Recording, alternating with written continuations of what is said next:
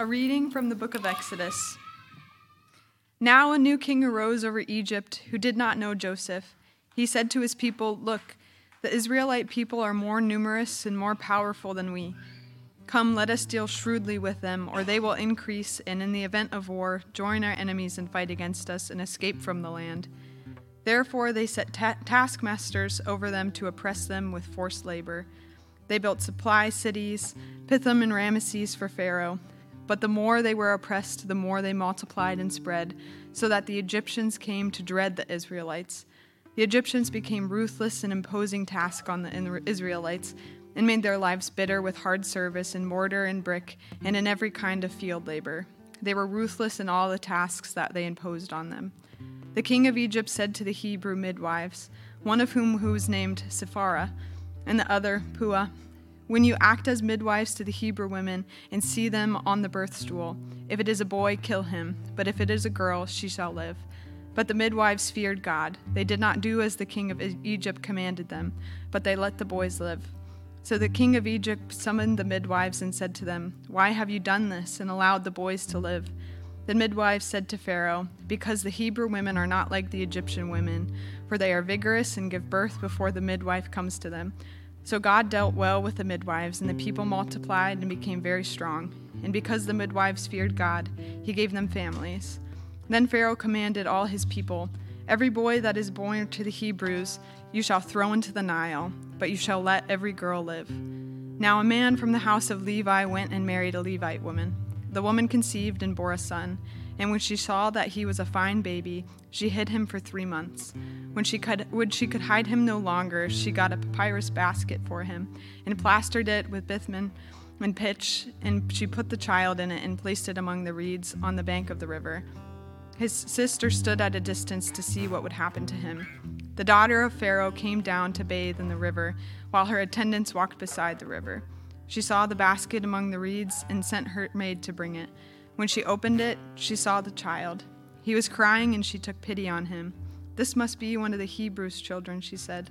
Then his sister said to Pharaoh's daughter, "Shall I go get you a nurse from the Hebrew women to nurse the child for you?" Pharaoh's daughter said to her, "Yes."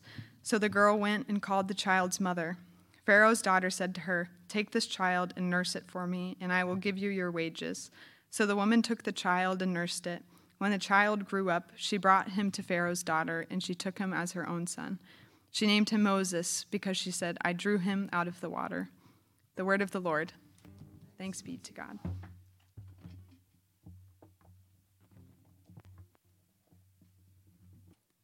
A reading from Paul's letter to the Romans, chapter 12, starting with verse 1. I appeal to you, therefore, brothers and sisters, by the mercies of God, to present your bodies as a living sacrifice, holy and acceptable to God, which is your spiritual worship. Do not be conformed to this world, but be transformed by the renewing of your minds, so that you may discern what is the will of God, what is good and acceptable and perfect. For by the grace given to me I say to everyone among you not to think of yourself more highly than you ought to think, but to think with sober judgment, each according to the measure of faith that God has assigned. For as in one body we have many members, and not all the members have the same function, so we, who are many, are one body, in Christ, and individually we are members one of another. We have gifts that differ according to the grace given to us: prophecy in proportion to faith, ministry in ministering, the teacher in teaching, the exhorter in exhortation, the giver in generosity, the leader in diligence, the compassionate in cheerfulness. The word of the Lord. Thanks be to God. A reading from the Holy Gospel according to Matthew. Jesus went into the region of Caesarea Philippi, and he asked his disciples, "Who do people say that the Son of Man is?" They replied, "Some say John the Baptist, others Elijah, still others Jeremiah or one of the prophets." He said to them, "But who do you say that I am?" Simon Peter said in reply, "You are the Christ, the Son of the living God." Jesus said to him in reply, "Blessed are you, Simon, son of Jonah, for flesh and blood has not revealed this to you, but my heavenly Father. And so I say to you, you are Peter, and upon this rock I will build my church, and the gates of the netherworld shall not prevail against it. I will give you the keys to the kingdom of heaven. Whatever you bind on earth shall be bound in heaven, and whatever you loose on earth shall be loosed in heaven." Then he strictly ordered his disciples to tell no one that he was the Christ. The gospel of the Lord. Praise to you, Lord Christ. Good morning, everyone. It's good to be with you all this morning on this rainy day. I wanted to start today. I have this illustration about a cell phone today I was going to start with, but I actually had more cell phone drama this morning, so I have to tell you about that first. So Ashley is so wonderful in our family, and she found a cell phone carrier that'll help us save lots of money, and so we're like getting ready to switch to this cell phone carrier and doing all the things that you're supposed to do, and I won't tell you which one because then it's an advertisement, and you don't do that in the sermons. But so we're preparing to do all that, and we go through all this, and she's like, "It's supposed to be super easy. You're supposed to just go through this app and 3 clicks, and it's done." It was not super easy. So last night we're driving home we had lunch with our bishop and some other clergy in Cleveland, Tennessee, and we decided, okay, our billing cycle ends today, so we have to end this and switch this today on the way home at like 8 o'clock at night, that we have to switch this in the car. So we're sitting there trying to switch all this, and we're having all this drama. And finally, it all started working for me. I was like, oh man, I can text and call, and it's all perfect, and we're saving lots of money and everything. And come to find out this morning that Ashley's never gotten her text message or cell phone or anything working, and none of it's really working anymore. So she didn't wake up with the alarm today. She didn't get my text messages or my phone calls. So anyway, that's where my wife is today. But we're saving lots of money, so it's a good thing. And yeah, exactly. Yeah, see? You save lots of money when you don't have things. You don't get rid of services. No, I'm just kidding. So speaking of cell phones, so I was 16 when I got my first cell phone, which at that time, that was considered pretty early. It just shows how old I am. Today, it seems like the age of us getting a cell phone is like earlier and earlier. We're already getting pressure from our 10-year-old that all of her friends have cell phones. We're trying to hold back. We're trying to hold on. But I turned 16, I started driving, and my parents wanted me to be in contact, have that possibility of being in contact. And at that time, in the early 2000s, most of my friends had one particular cell phone. It was one that pretty much everybody had. It wasn't the iPhone. It was the Nokia 3310. Like this was the cell phone that everybody had, and it was this big kind of bulky brick thing, but at the time it was cool, and there were all these different face plates that you could put on it, and you could play Snake or whatever kind of games that you could on there. I feel like I'm like 100 years old as I'm describing this, but it was everywhere, okay? And apparently it was like indestructible. So even to this day, a lot of people have said that it is the most indestructible phone that's ever existed. You can throw it, you can drop it, you can apparently run it over with a car. I've never tested that myself, and it won't break.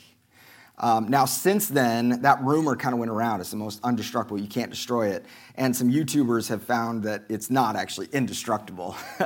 You can drop it 900 feet, and it'll break. You can smother it and chop it with a hot axe. You can slice it with a sword. You can take coals to it. You can run over it with a train. You can shoot it with a rifle. You can crush it with a hydraulic press. And the Nokia 3310 still will not withstand those things, which is surprising. I thought it was indestructible, but it's pretty strong, still pretty strong. But it's a reminder that nothing that comes from this world is really quite indestructible. There are very few things in our lives that actually last through anything. The difficulty, the hellish things that we experience, the pain, the waters of chaos that swirl in our lives. There are some things that make it all the way through, but there's not a whole lot. So what are the things in the world that are fleeting, that are here just temporarily? And what are the things that are ultimately going to make it through? I think one of the things that's so challenging about our life, and perhaps the centrally challenging thing, is we often get those things confused. So we often chase things that won't last. And both readings I want to talk about specifically today, our Old Testament reading and our gospel, are about God's unusual sustaining in extreme circumstances. So in the Old Testament, we turn the page. It's been really cool how we've walked through the story of the patriarchs and matriarchs over the past several weeks in Genesis, and all of these stories of these ancient stories of the beginnings of our faith and the beginnings of the people of God. This week, we actually turn the page to Exodus. So we go from Genesis to Exodus, and we have the story. Last week, we talked about the story of Joseph. Joseph is in Egypt. He's ascended to second in command of the whole place, but now there's been a shift. There's a new family dynasty in Egypt that's begun, and so therefore, there's a new king. So those who were loyal to Joseph and sympathetic to Israel are no longer in power. The new ruler isn't even given a name, if you notice. The narrator doesn't tell us. It just says there's a new king in Egypt. He's described only as the one to whom Joseph meant nothing. Okay, so he's not given a name, but Joseph doesn't mean anything to him. And it's not just Joseph. Joseph's like a representative of Israel themselves. So Israel means nothing. God's people mean nothing to the king of Egypt. This is in the story where we hear the music. Dun, dun, dun. Right. That phrase, knew not Joseph, is significant. It means that there is something about this king to where he has no regard, not just for Joseph, not just for the people, but for God himself and for God's providence and even for the creative order.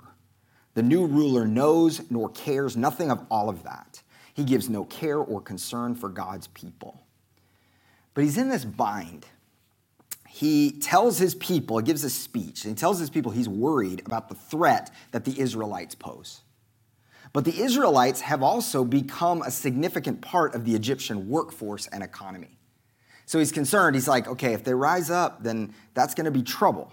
And that's true. There could be a revolt if the Israelites continue to grow in numbers, and suppression won't be an option. But yet so much of his life and the nation are dependent on this labor force. In standing against Israel and trying to suppress them and hold them back, he's not only against them, he's actually against God himself. Because it is God's will for his people to multiply, and Pharaoh stands in the way of God's intention. So this story isn't just a battle between Israel and Pharaoh, but it's God and Pharaoh that are in tension here. We're reminded that throughout history, dictators have often tried to deal with people as a problem, a hurdle to their dominance. One example of this, probably the clearest example that we know of, is Nazi Germany, where the Jewish problem is how it was described. Pharaoh's actions are textbook genocide here. People are objectified as a problem to be solved, or in a positive sense, for what they can do for the dictator. That's it. They're just objects. They're objectified. This is how human empires so often work. Might say empire itself, this is how it works. But by contrast, God's leadership is always self-giving, rescuing, and healing. Our story is in sharp contrast to the way of the empires of the world.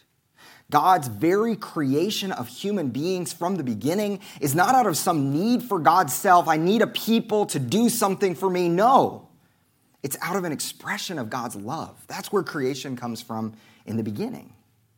So oppression is anti-creational. It denies the dignity and value of human image bearers.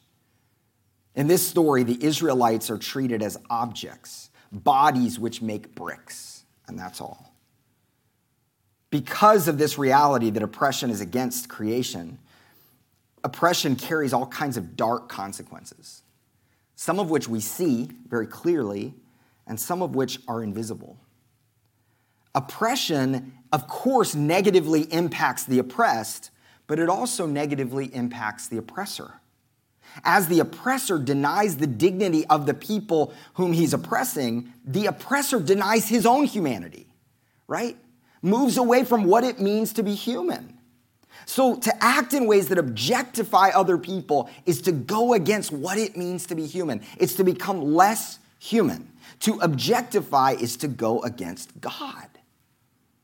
Now, the reason why sin is bad is not because God has this arbitrary list of good things to do and bad things not to do, naughty things and nice things. No. Sin means we move away from God's intention for a person's life, for our own life, and for the world. So evil is anti-creational. It's going against God's intention and purpose for our lives and for the world. Okay, so the king responds and gives two speeches. There's two speeches from the king. The first one is to the people of Egypt. I talked about this before, describing the problem. And then the second one is to two Hebrew midwives, Shiphrah and Puah. And he tells these midwives to kill each Israelite baby born right after they're born. Now notice, it's fascinating, this story. We get hints all over the place. These two women are named. The king's not named, but these two women are named particularly.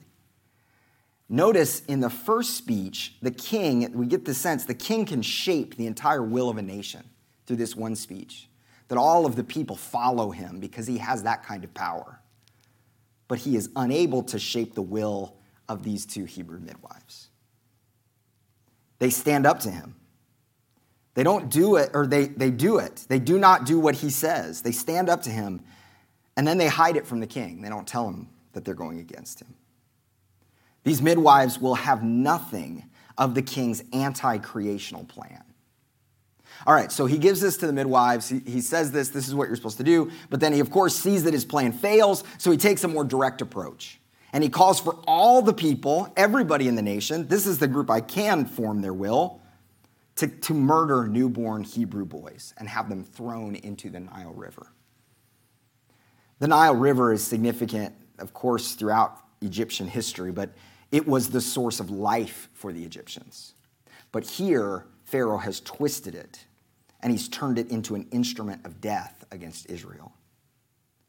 Water has great significance in the book of Exodus. You see it all through. It's seen as this dark, murky chaos from which God rescues his people. I think part of our challenge as Christians is to remember that God reigns supreme over all the powers in the world, even when it seems otherwise. Christ's death and resurrection proved that once and for all, that there is nothing too dark for God. There's nothing from which God is scared or afraid of. There's nothing too dark. So we have this despair here at the end of chapter 1, this genocide that's happening, and it's interrupted in chapter 2 with the announcement of a birth of a child, Moses. Now, it's really interesting, and as we heard this, it struck me again, like it says that his mother looked upon Moses and saw that he was a fine child. I don't exactly know what they're getting at by that, but it does echo the language of creation. When God looks at creation and says, it's good. This keeps that recreation theme. And this is not only the birth of a son, but the birth of a people, a people rescued. The Savior of God's people has been born. Israel has a new beginning, and he will bring them to their place of Sabbath rest, which is the promised land.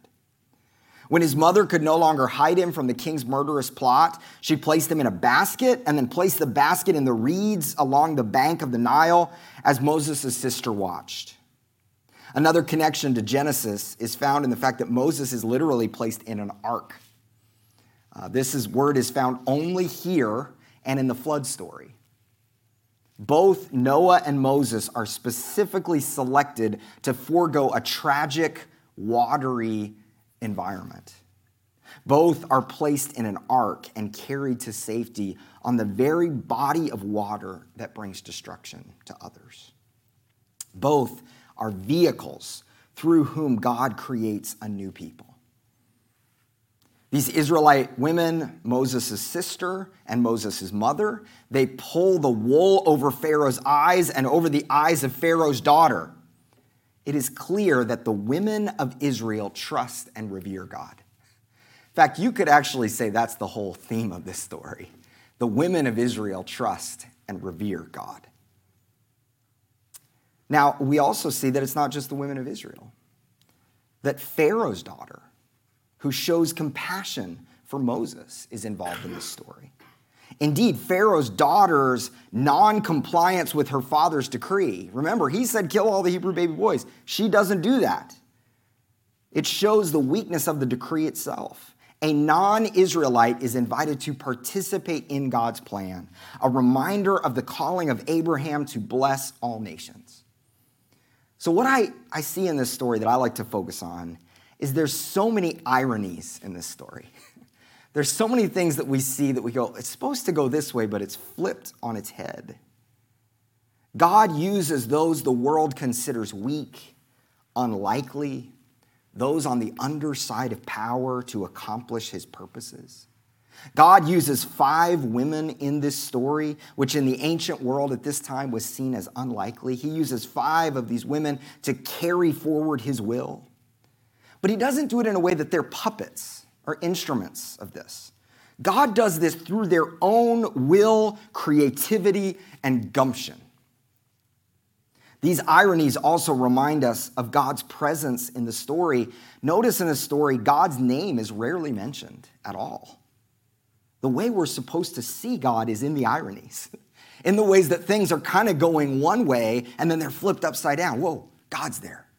God's present in this story. The tables are turned. The beginning of Exodus shares similarities to the beginning of Matthew's gospel about Jesus. It is the Exodus story that allows us to actually read the story of Jesus through this light of redemption. Wait, there's a child born under the shadow of an oppressive empire and genocide. On the underside of power in this small town, this might be a redemption story. The Exodus event forms a people, and in the same way, we see a people formed by the life, death, and resurrection of Jesus. In our gospel reading, Jesus asks his disciples, who do people say the Son of Man is? Now, it's kind of an odd way to phrase that. I mean, who am I to say Jesus' phrasing is odd? but this way of who does people say the Son of Man is really a way of saying, who do people say I am? He takes on this title of Son of Man for himself. And he doesn't ask them this because he needs validation. He's not saying, hey, what do the polls say? You know, how am I doing here with everybody and everything right now? Because I need to know. No, he doesn't need validation. His question seems to be about the disciples. He's trying to get them to understand, do you get who I am?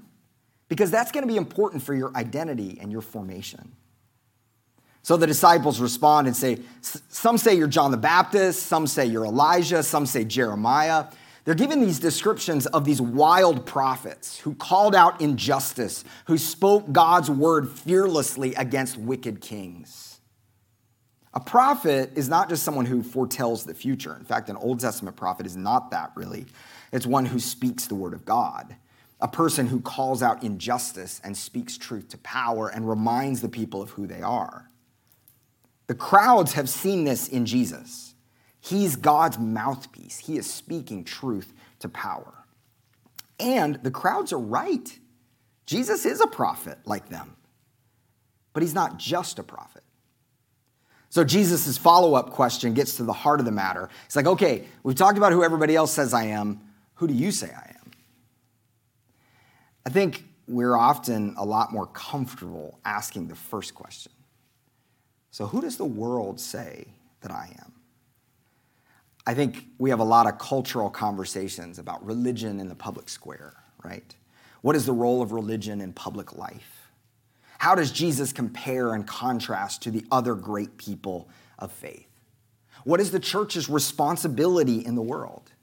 These are all good questions, really important questions. But Jesus reminds us there is a more fundamental question that goes to the heart. Who do you say I am? The ones who are seeking to follow me. Who do you say that I am? Peter's answer, Simon's answer, is significant. He says, you are the Messiah, the Son of the living God. So he takes this from, okay, you're a prophet. You're this amazing prophet who calls out injustice just like Jeremiah did, just like John the Baptist did, just like Elijah did. And then he says, actually, I think you're the Messiah. Messiah or Christ is a really particular title, basically saying that you are the Jewish hope for the world. You are the one whom Israel has longed for. You are the chosen one. And in the first century, there had been a lot of so-called messiahs. And what would happen is they would get a lot of followers. They'd build up a following. They'd get traction. Then they'd be caught by the Roman authorities. And then their followers would be scattered everywhere. We saw that over and over again in the time before Jesus. And then whenever these so-called messiahs were killed, it was a sign to the Jewish world that the one who claimed to be the Messiah isn't, because they lost. They got captured or they got killed, so you got to go find somebody else to be your Messiah. They failed. Now think about what happened to Jesus. After Jesus died on the cross, there was something unique that happened because his disciples seemed to believe that he was still the Messiah. So even though he was captured, even though it looked like he lost to the Roman Empire, something caused them to go, no, he's still the hope for the world. And of course, Christians have always said that's the resurrection. Here, Simon goes even further, though. Okay, so you've got prophet, and you've got Messiah, but then he says, you're the Son of God. By saying this, Simon is saying that Jesus is God's true representative. In fact, by this point, the disciples were hesitant to use this kind of language. Because language like Son of God was not even really used for messiahs at this point. Well, when Simon says that, when he declares Jesus is the Messiah, the Son of the living God, Jesus turns then to declare something over Simon. Okay, you've said this is my identity, this is who I am. Well, here's what I declare over you. He says, I tell you that you are Peter, and on this rock I will build my church. You've heard it said before that he gives Simon a new name, Peter. And that name means rock. So on the occasion of Simon's declaration that Jesus is God's true representative, Jesus says Simon will be called Rocky. He will be the foundation of the kingdom movement in the world. And when Simon Peter recognizes Jesus, it changes him. And it changes him so much, Jesus says it requires a new name of him. He has a new identity. And Jesus says he will build his church on him. Now, this passage is really controversial throughout history. The division is really over. The Roman Catholic Church tends to emphasize that the rock was built on Peter himself. And if you look throughout history, you see that that's the origin of the papacy, where the Pope idea comes from and all of that. Protestants, by contrast, tend to emphasize that, no, it's Peter's faith that's expressed. That's the foundation, which is also challenging because it does say, on this rock, Rocky, I'm going to build my church. So there's this tension there between, okay, which side is it? Is it the Catholic side or is it the Protestant side? And because of this controversy, more has been written about Matthew 6:18 than any other single scripture in all of history, which I didn't realize. I was like, I don't know, Psalm 23 and John 3:16, they got a lot going on. People have written a lot about that. But no, Matthew 16:18, throughout history, more has been written than anything else. And I think this controversy creates a false separation.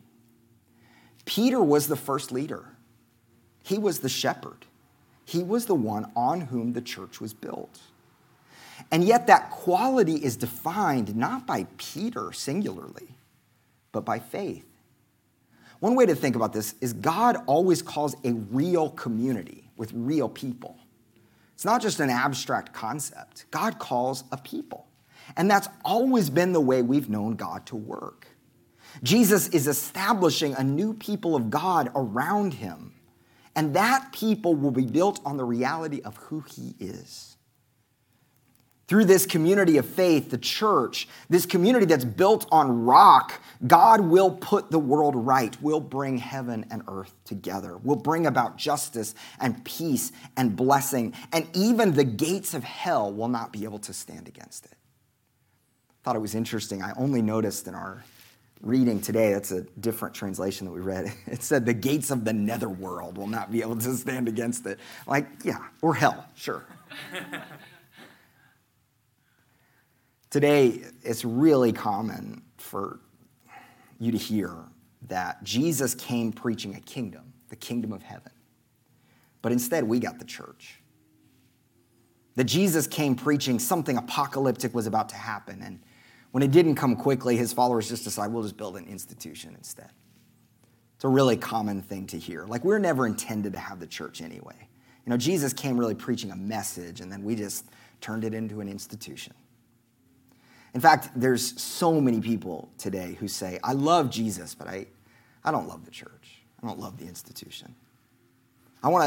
Many of us want to hold a private spirituality, but because of the messiness and failure that comes with the institution that's the church, we want nothing to do with that. And we have to acknowledge that we've earned that reputation. The church has. And also, to be fair, the church is full of flawed human beings who fail to hear the Spirit's voice. But Jesus has always been about calling a community of people to live the kingdom of heaven in the world. A group of people who would live by faith that a new world is coming. God calls this community together not because of their perfection. In fact, we can even say it's our imperfection that is a sign of this, because we are always dependent on God. And many times we forget that dependence. We move in other directions. God doesn't call us because of our perfection or because we perform all the right functions. God calls a community together by faith. And our ability to participate in God's kingdom is not dependent on our perfection, but on the fact that we are witnesses to the reality that Jesus is the Messiah, the liberating King. So we need the church. If we say we don't need the church, we're saying God's work is really disembodied, that individual belief, individual faithfulness is all that matters. But that's not what we see in the biblical story. Jesus always calls a people, a community. You notice that in the Old Testament, we talked about, the people of Israel. We've seen that consistently. And then as Jesus, even before the church happens at Pentecost, right? We see that Jesus starts to kind of call a church around himself of tax collectors and sinners. There's always a community that's formed and that's called together. Jesus always calls a people, but those people are always witnesses to the Messiah. And when we live in the path that he's given us, the path of love and forgiveness and reconciliation and healing, when we do that, we have to acknowledge it's not because we're so great, because of our willpower we made it happen, or our creative initiative. It's really the path of grace. So Peter's task is not to call attention to himself, but to witness to the Messiah. So you could say, if you look at this and you say, okay, Peter is the foundation of the church. Really, all we're saying is Peter is the first one to say, look at Jesus. Focus on him. So we talk about things that last. I'm going to end here. In his first letter to the Corinthians, Paul writes, love never fails. But where there are prophecies, they will cease. Where there are tongues, they will be stilled. Where there is knowledge, it will pass away. And now these three remain, faith, hope, and love. But the greatest of these is love. Paul is saying that in God's new world, there are things that will last. Not the Nokia phone, but there are things like faith, hope, and love that will make it in God's new world. Whatever we do and whatever we're guided by that is connected to faith, hope, and love, we can trust that that stuff really will last. This is not in my notes, this is it. But I really do believe that there are things in this life, creative endeavors, relationships, that we don't go, hey, one day, this is all temporary and then it's all going to just be gone in a poof of smoke. Say, no, that's stuff that's connected to faith, hope, and love. Somehow in God's new world, somehow, I don't know how it all works, but somehow that's going to make it through. Somehow that's going to be part of it, and we're part of that now. Now, when we say love's going to last, we're not talking about warm, fuzzy feelings, right? We're talking about this very specific kind of love. Love in which Christ gave himself fully and completely for his good world. Whatever we do in this life that's connected to that. Faith, clinging on to God even when we can't see. Hope, living now as if God is making all things new. And love, that self-giving commitment that God first shows us. Paul says that stuff will last. In confusing times, it can be really easy to lose sight of God's faithfulness. And so that's why we often get lured by other things. Whether we are aware of it or not, sometimes we go, maybe that's the thing that'll last. Maybe if I pursue that thing, that ideology, that behavior, that's the thing that will last. That's why we're so lured. We cling to other things. But today we hear the good news that no matter what we face, God will not give up on his people, on his church, come hell or high water. The church is a family, a living, breathing reality on which Peter was the beginning. What does that mean? Well, we see throughout Scripture that this family is built to last, that God is faithful. Neither the gates of hell nor the waters of the Nile River can stop God's faithfulness. And I think it's important to remember increasingly, as our lives go along, it's going to be weirder and weirder to be part of a church. The world's just changing. It's going to be more of an odd thing. I mean, it's already shifted. I think, especially even through the COVID kind of era, we begin to see a bit of an acceleration of some trends that were already happening. Christianity for many generations has been something culturally we kind of take for granted, something that a lot of people didn't have to commit to very much. It's just kind of part of the culture and part of life. And it's very possible to cultivate a kind of faith that could say of Jesus, people say you're a prophet. You say some great things. You say some powerful things. But yet, it allows us to keep Jesus at a safe distance while still wearing the church jersey. But Jesus has not stopped forming a people and not stopped asking us the question, who do you say that I am? The good news has not changed. Jesus is the hope of the world, and his body is the hope of the world. We are best when we are transformed by him. That's our Romans passage. Transformed by the renewing of our mind. He is always our orienting reality. He is the true prophet, the one who speaks truth to power, who calls out injustice, and who listens to the cry of the oppressed. He is the Messiah. He's the true king, the ruler of the world. He is God with us, and we are his people. Amen.